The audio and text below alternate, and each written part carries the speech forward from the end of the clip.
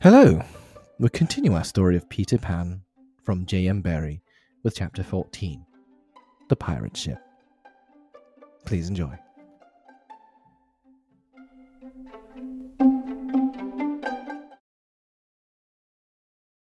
One green light squinting over Kidd's Creek, which is near the mouth of the Pirate River, marked where the brig, the Jolly Roger, lay, low in the water, a rakish-looking craft foul to the hull, every beam in her detestable, like ground strewn with mangled feathers.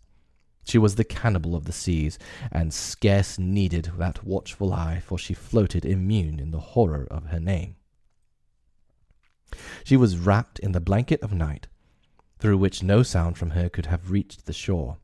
There was little sound, and none agreeable, save the whir of the ship's sewing machine at which Smee sat, ever industrious and obliging, the essence of the commonplace. Pathetic Smee! I know not why he was so infinitely pathetic, unless it were because he was so pathetically unaware of it. But even strong men had to turn hastily from looking at him, and more than once on summer evenings he had touched the fount of Hook's tears and made it flow. Of this, as of almost everything else, Smee was quite unconscious. A few of the pirates leant over the bulwarks, drinking in the miasma of the night. Others sprawled by barrels over games of dice and cards, and the exhausted four who had carried the little house lay prone on the deck, where even in their sleep they rolled skilfully to this side or that out of Hook's reach, lest he should claw them mechanically in passing. Hook trod the deck in thought. Oh, man unfathomable! It was his hour of triumph. Peter had been removed for ever from his path, and all the other boys were in the brig, about to walk the plank. It was his grimmest deed since the days when he had brought Barbecue to heel, and knowing as we do how vain a tabernacle is man, could we be surprised had he now paced the deck unsteadily, bellied out by the winds of his success? But there was no elation in his gait which kept pace with the action of his sombre mind. Hook was profoundly dejected. He was often thus when communing with himself on board ship in the quietude of the night. It was because he was so terribly alone. This inscrutable man never felt more alone than when surrounded by his dogs. They were socially inferior to him.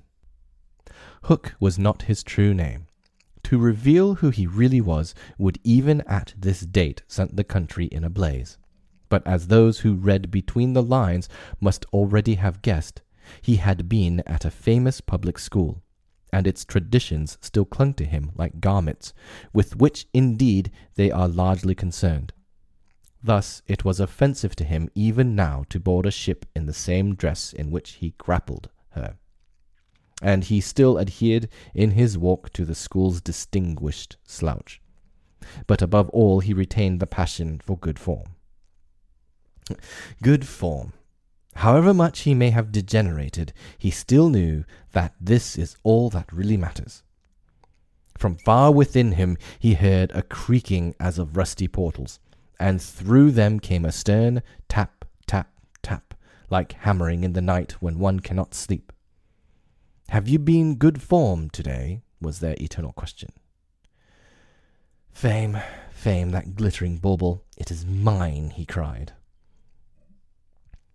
"Is it quite good form to be distinguished at anything?" The tap-tap from his school replied. "I am the only man whom Barbecue feared," he urged, "and Flint feared Barbecue." "Barbecue? Flint? What house?" came the cutting retort. Most disquieting reflection of all, was it not bad form to think about good form? His vitals were tortured by this problem.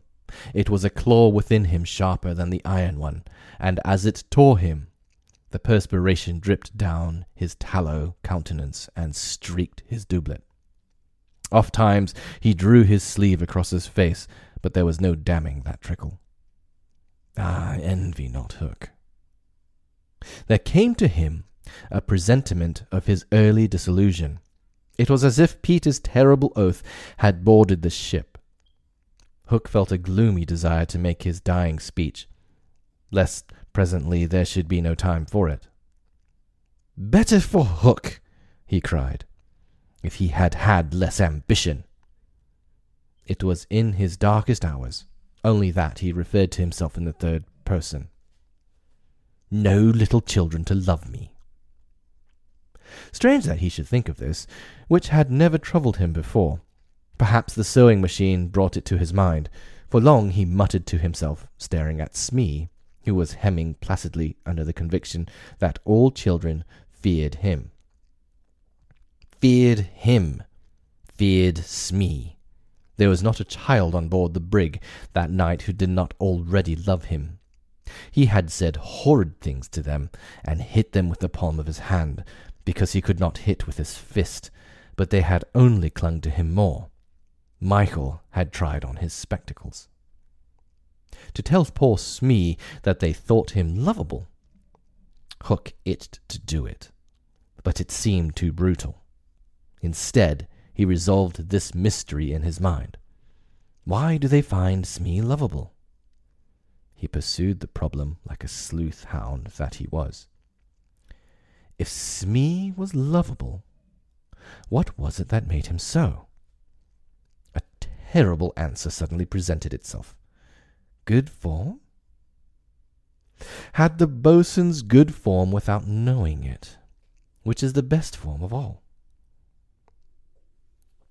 He remembered that you have to prove you don't know you have it before you are eligible for pop. With a cry of rage, he raised his iron hand over Smee's head, but he did not tear. What arrested him was this reflection. To claw a man because he is good form, what would that be? Bad form. The unhappy Hook was impotent, as he was damp, and he fell forward like a cut flower. His dogs thinking him out of the way for a time, discipline instantly relaxed, and they broke into a bacchanalian dance, which brought him to his feet at once. All traces of human weakness gone, as if a bucket of water had passed over him. "Quiet, you scugs," he cried, "or I'll cast anchor in you." And at once the din was hushed. "Are all the children chained so they cannot fly away?" "Aye, aye." "Then hoist them up."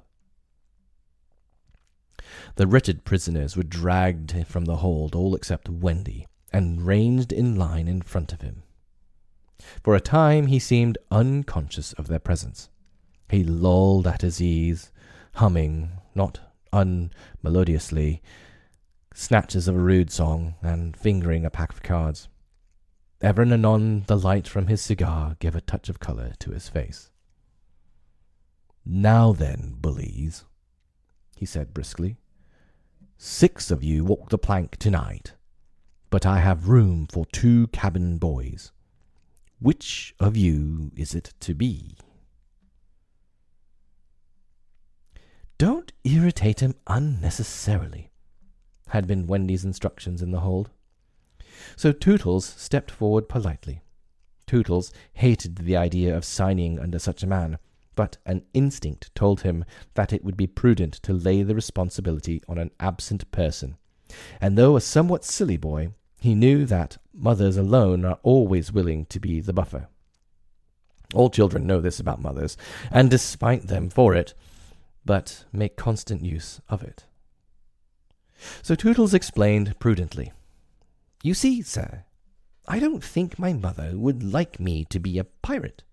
Would your mother like you to be a pirate, Slightly?" He winked at Slightly, who said mournfully, "I don't think so," as if he wished things had been otherwise. "Would your mother like to be a pirate, Twin?" "I don't think so," said the first twin, as clever as the others. "Nibs would—" "Stow this gab," roared Hook, and the spokesmen were dragged away.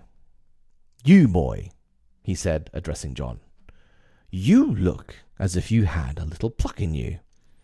Didst never want to be a pirate, Mayarty?"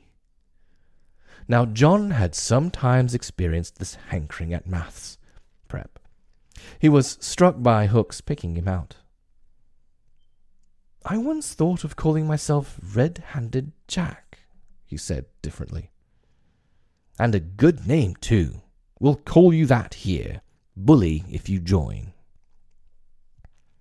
"What do you think, Michael?" asked John.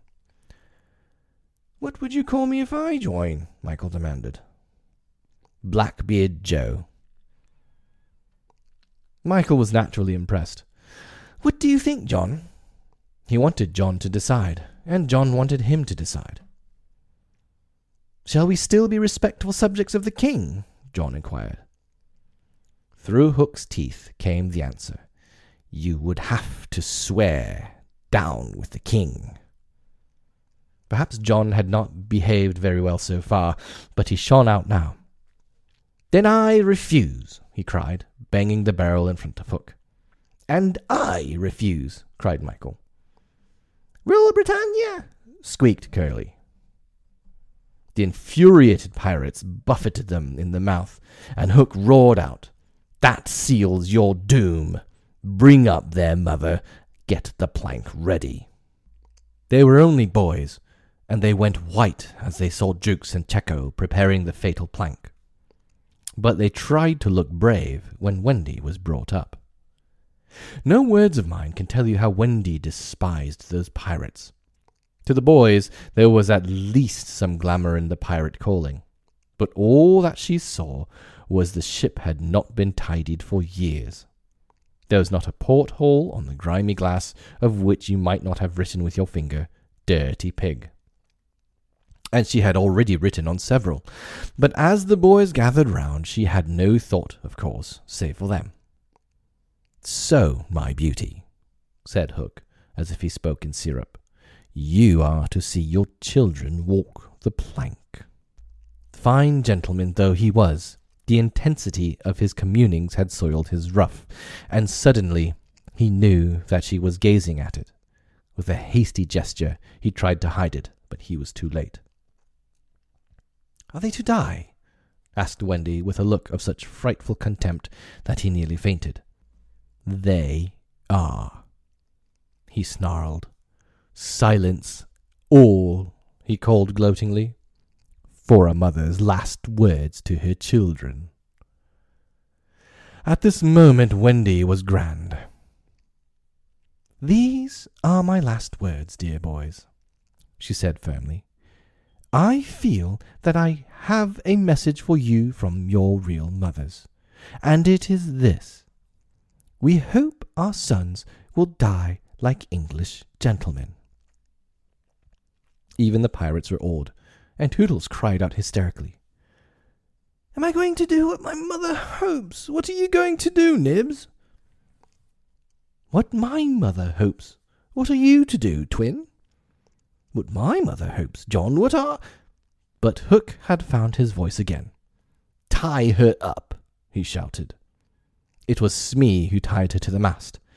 "See here, honey," he whispered. "I'll save you if you promise to be my mother." But not even Smee would she make such a promise.